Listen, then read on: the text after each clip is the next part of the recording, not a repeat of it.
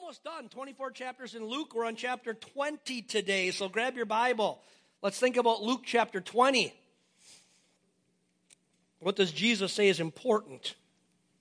So as we come to Luke 20, we're going to find some interactions that Jesus had with the religious leaders of his day. And these interactions, obviously, this is how the scriptures are. Understand this, why the Word of God, or how the Word of God works. They were obviously specific to the people involved at that time. It's a narrative. Narrative means story. So it's telling a story about something that happened under the inspiration of the Holy Spirit. So it was about the specific people at that specific time, but there's a reason why God had it included, it written down and preserved and kept for us. Because it's not just about for them, but it's also for us. And so there's I think something really culturally relevant and important that we're going to come to today as we look at Luke chapter 20. So we're going to read the first 19 verses. So follow along with me here. It says, "And on one of the days while he was teaching," and he is who? Jesus. "The people in the temple and the preaching of the God." So that's right. "On one of the days while he was teaching the people in the temple and preaching the gospel, the chief priests and the scribes with the elders confronted him." How'd you like that? It's always happening to him. They're always getting in his face. "And they spoke, saying to him, 'Tell us by what authority you are doing these things.'" And we'll explain what we're referring to in a minute.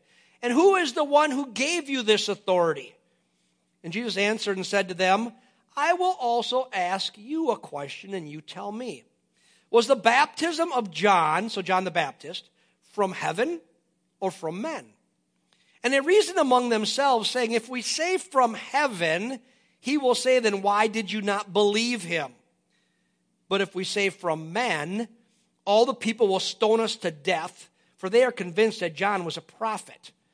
So they answered that they did not know where it came from.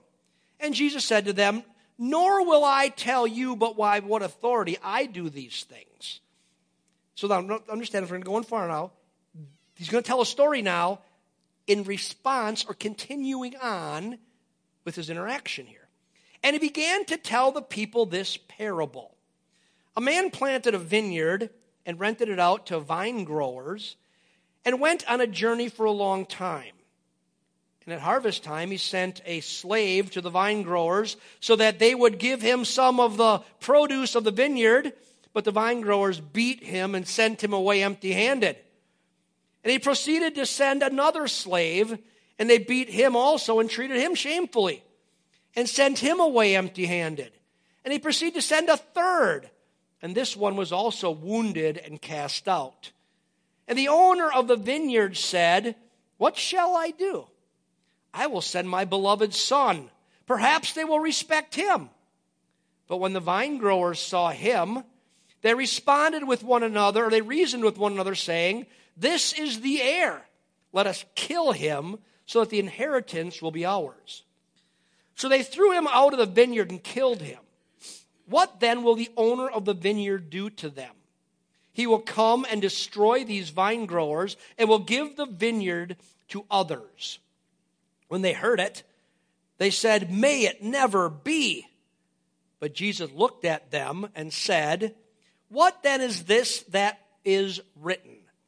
The stone which the builders rejected, this became the chief cornerstone. And whoever falls on that stone will be broken to pieces, but on whomever it falls, it will scatter him like dust." And the scribes and the chief priests tried to lay hands on him at that very hour, and they feared the people, for they understood that he spoke this parable against them. We'll stop right there. First of all, let's see what's going on in this text. So Jesus was teaching and leading, and the leading priests and the elite Pharisees come to him, and they challenge his authority. They basically say, "Who do you think you are doing the things that you're doing?" See, just before this encounter, in the very verses just before this, Jesus had done something. he had gone into the temple and he had driven out all the money changers and all the people who were selling stuff from the temple.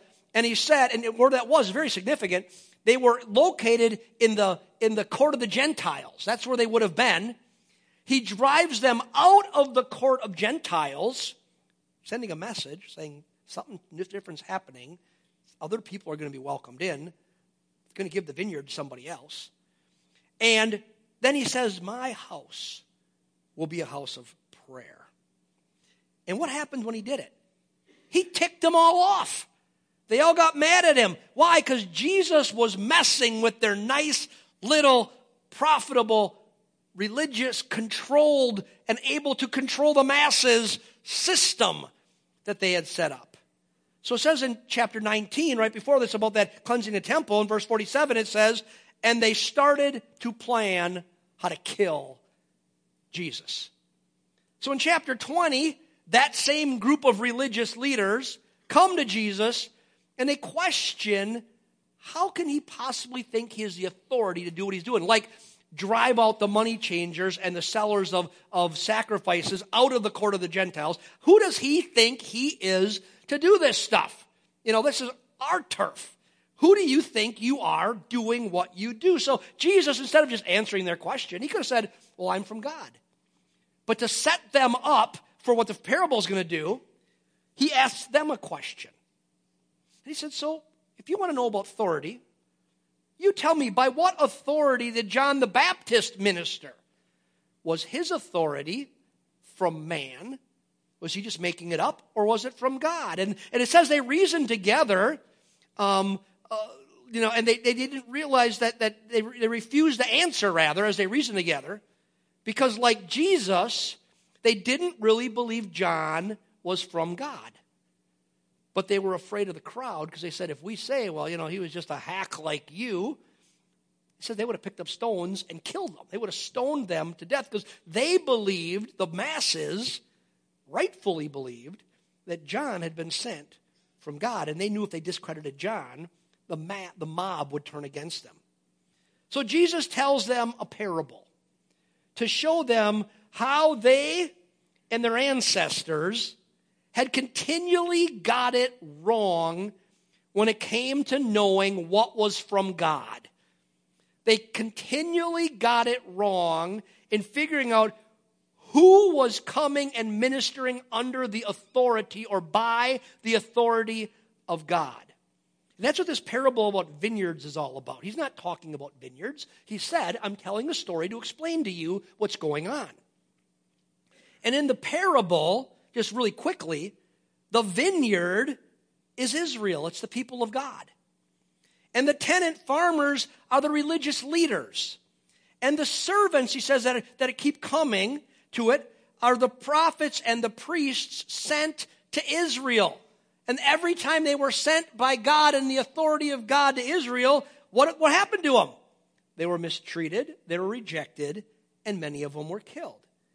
And so what happens? The son in the story, who's the son? Jesus. The one who he's saying, and you're going to kill me. And then the others that are given the vineyard is a foreshadowing of the Gentiles. He just cleaned out the court of the Gentiles, saying, listen, my kingdom's going to come among the Gentiles, and you don't even believe that's possible. And what it says in the text here is those listening, it says they knew exactly what Jesus was saying. You rejected everyone sent to you by God, and now you're rejecting me. They completely understood what the story meant. They were once again rejecting one sent to them from God, one who came to help them and bless them and point them in the right direction, yet they once again rejected him. So then Jesus goes on to quote from the Psalms, and he says this, the stone rejected by the builders has now become the cornerstone. What's Jesus saying here? They understood it. What's Jesus saying here? He's saying, listen, it's been a big deal that you have continually rejected the prophets and the priests that God has sent to you. They're the ones in the vineyard you constantly, they came and they came and they came and you hurt them and you despised them and you rejected them. He says, but something's different now. He says, but by rejecting me is a much bigger deal. He says, what he's saying is, I'm the cornerstone. I'm what everything is built upon. I'm God himself coming to you to rescue you, to reveal myself to you, yet you are rejecting me just like you rejected everyone else. And then Jesus says something really interesting. And it's a thing that I think has great relevance to us today in the culture that we live in as people who are followers of God. And he says this. He says, everyone who falls on that stone, the cornerstone, will be broken to pieces. But on whomever it falls, it will scatter them like dust. And this is what's going on here. Jesus is showing them and us that there's really two different kinds of interaction with him. Him coming in the authority of God. Him being the cornerstone. Him being the one everything must be built upon. There's really two different kinds of interactions, two different reactions to him. One can either fall on him and be broken, or eventually one can reject him and eventually be crushed and scattered and destroyed like dust. And I really think this is super relevant for us today. You see, I think most of us probably get the second part of this. This idea that if someone rejects Jesus, rejects his love, rejects his grace, rejects his forgiveness, that's disastrous. I think we get that. That one is rejecting the very gift of eternal life that can only come through aligning their lives with Jesus Christ, the Son of God. That rejecting Jesus is choosing to stay in sin and refusing God's grace. And that God will let a person do that if they want, but the results are pain and separation and eternal lostness. I think, as the most part, we get this. I think for some of us, it's why we came to Christ in the first place. We understood that there's no life apart from him. The only real life is coming to him, and I don't want to be crushed in the end. I need forgiveness, and I need his love, and so we turn to Jesus. So I think we kind of get that part of what Jesus is saying here from the Psalms. But I'm not so sure we get the first part. And it's the first part that I believe is tied to the people who don't reject him, who do receive him. And it says this, everyone who falls on that stone will be broken. Everyone who falls on the cornerstone will be broken. You see, I'm afraid that there's been a version of the gospel that has become incredibly popular in our culture. And it fails to grasp this idea of falling on Jesus and being broken. The idea of coming to Christ, the idea that coming to Christ is costly. And we see throughout the entire New Testament that coming to Christ is costly and that it will require you to change and to grow. And that will be a path, that the only path of true joy and true freedom comes through that brokenness. It takes a breaking of old habits and old beliefs and old activities and old thinking along the way. That coming to Jesus isn't just about adding Jesus onto my life and going on. The Hindus do that. He's just one more God in a pantheon of gods. But the true nature of Christianity, it's about a posture of brokenness. That we live in such a way that we acknowledge his supremacy in all ways, in all areas of our lives. And we live by his standards, according to his values, the way that he says is right, primarily revealed to us through his word. Our old ways are broken away so we can now live according to and under by the blessing of his better ways. Therefore, if his ways are contrary to our ways, we make a choice. We say, here's the path that I've always walked on. Here's the path maybe I even enjoy, but I clearly see that God's path is this way, and I make a choice. I say, I'm going to reject that and live this. We choose to follow in his ways as we walk with him. And to do that, it's about brokenness. It's about saying, I gotta shatter some things in me. It's about willingly embracing God's ways, knowing that his ways are always the best. Even if the choice to walk in his ways is difficult, it might even require suffering and requires some submission of my old ways and my old thinking.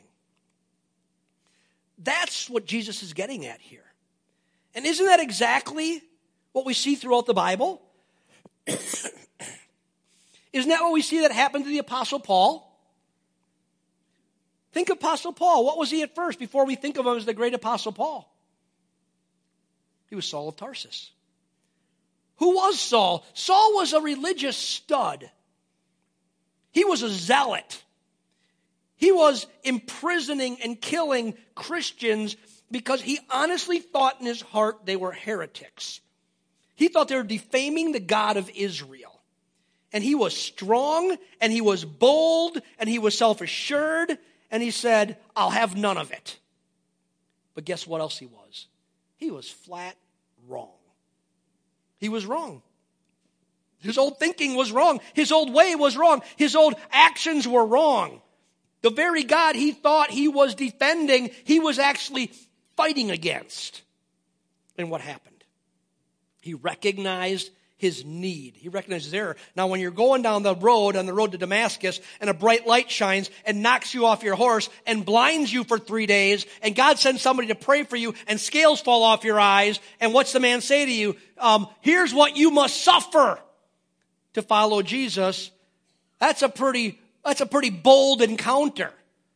But what happened? He fell on the rock. And he changes. He has a desperation for Jesus that surpasses everything else in his life. Matter of fact, he says something amazing. He counts all his past life, his accomplishments, his possessions, his position. He says, I count it as dung in light of the surpassing knowledge and glory of knowing Jesus. It's brokenness. He fell on the rock, and it broke away a lot of the junk. Isn't this exactly what happened to the prophet Isaiah? The prophet Isaiah who's worshiping God in the temple. Flip over to Isaiah chapter 6 with me. Excuse me. Look at Isaiah chapter 6, starting in the very beginning. In the year of King Uzziah's death, I saw the Lord sitting on a throne, lofty and exalted, with his train of his robe filling the temple. So he's in the temple and he has a vision. This is his vision. Seraphim stood above him, each having 6 wings. With 2 he covered his face, with 2 they covered their feet, and with 2 they flew. And one called out to the other, Holy, holy, holy is the Lord of hosts. The whole earth is full of his glory. And the fountains of the thresholds trembled at the voice of him who called out with the temple was filled, while the temple was filling with smoke. Then Isaiah.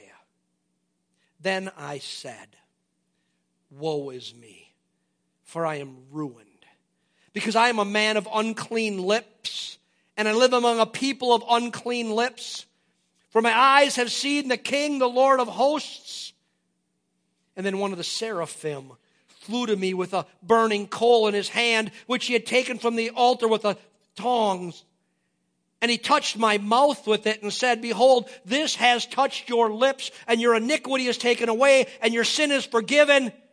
And then I heard a voice of the Lord, saying, whom shall I send? And who will go for us? And then I said, here I am. Send me. And he said, go. Look at Isaiah, a prophet. He was broken. He comes into an encounter with the living God like we come into an encounter with Jesus. And he saw himself as a sinful man. He said, I'm a man of unclean lips. I live among a people of unclean lips. And he knew that he needed forgiveness and restoration that only came by falling before the Lord. And he's not some lost rebel against God. He's a prophet of Israel. See, walking with God, walking with Jesus is about surrendering our ways for better ways. And I'm trying to point out here is the need for all of us to be serious-minded about our living with Jesus. Being willing to let him break us and reshape us. Not being a Hindu who just adds Jesus on the plethora of our already existing gods of everything else that our culture elevates and tells us to worship. They say, well, I'll just worship Jesus along with everything else I worship in my life. Think of all the worshiping going on this afternoon at 5:30. Honestly, real worshiping. Of grown men running around like kids on a football field. Now, I like football, but I sure don't worship a team. But think about how people actually give worth to it, give their energy and their effort and their resources and their mind's energy to it. That's what worship is all about. But God is calling us to something so much better. See, it's so easy to be obsessed with all the activities and all the responsibilities and all the distractions in our lives. And for Jesus to not really be the cornerstone, the main building block of our lives, the thing that everything relies on and stands upon and draws its strength from, because that's what a cornerstone does. We may say he is, but oftentimes our lives don't seem to say that that is true. Either we're preoccupied with everything other than Jesus, or we simply refuse to grow and to change. We're the same as we were 5 years ago and 10 years ago and 20 years ago. We're not growing in Christ at all, which tells me we're not falling on the rock and letting that stuff be broken away and be rebuilt by his love. So what do? We fall on the stone so the junk in our lives will be broken away. We fall at the feet of Jesus and we ask him to help us, to shape us, to forgive us, to re-narrate our thinking, to give us a new fresh vision on how he wants our lives to be lived, because we understand it's all about his vision and not about my vision. It never has been about my vision. It's about his vision for you and me. We fall at the feet of Jesus. We give him permission to break away anything that's keeping us from maturing in Christ-likeness. And when I say anything, I mean anything. Anything that's standing in the way of growth. It's a very bold example he used. It's a rock that we either fall on and it's hard. It's love too, but it's hard and it breaks things away, or it will crush us. And it says we'll be dust and be blown away. My thought is, what is God pointing out in our lives today? What is God putting his finger on in his great love? There's no way you could be in this place and not feel the love of God today. This is all about his love of helping us. He breaks stuff away to make us better so we can live in true life and real life and empowered life in him. What's he pointing out today that needs to be broken? What needs to be broken away in my life? What needs to be broken away in your life? What needs to be given up? What needs to be renounced? What needs to be ended? What needs to be confessed and repented of? Admitted it's wrong and change your direction. What is it? What are those things? I can't tell you what they are. But God can. And I believe by his Spirit, in his love, he is. I think he's doing it right now. He's helping us feel inside that, God, I want to go all in. I don't want to be halfway. I don't want to be the religious guy like the crowd that Jesus came and just didn't get it. And they missed John, they missed Jesus, they missed Isaiah. I want to be like Paul, who I'm willing to say all these things I've been depending on forever. God, take them all away, break them all away, crush them all away, and make me change my name. I want to be Saul anymore. I want to be Paul. I want to be Isaiah after the encounter. And understand, friends, it's not a one-time encounter. It goes on and on. In love, it goes on and on to shape us and mold us and conform us into the best version of us that we can be, the picture that God has for you from the beginning of time. Not limited by our culture, our postmodern, anti-Christian culture that is the predominant culture of our day. If we're shaped by that,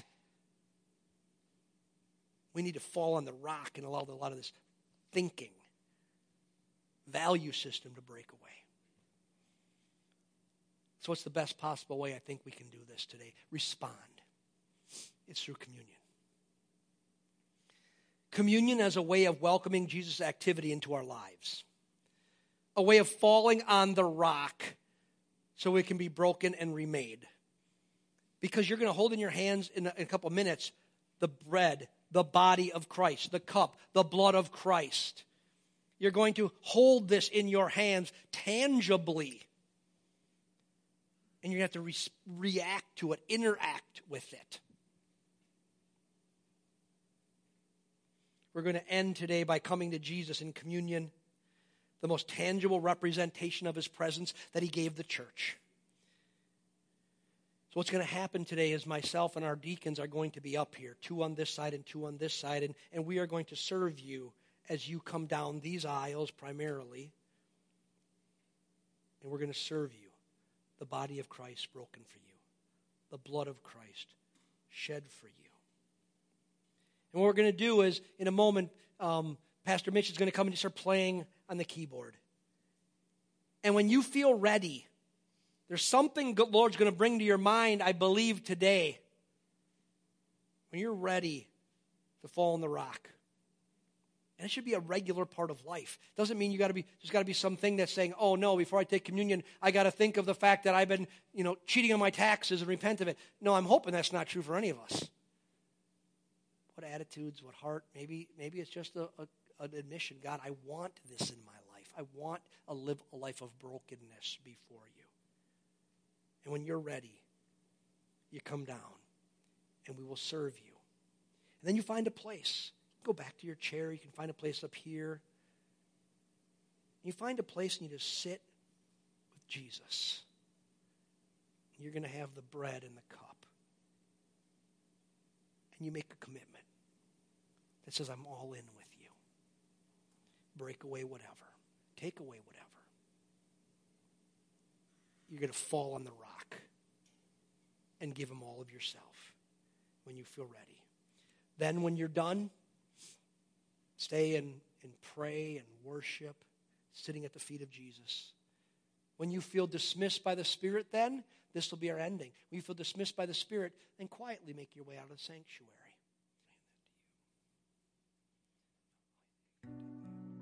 When you're ready, come and receive communion.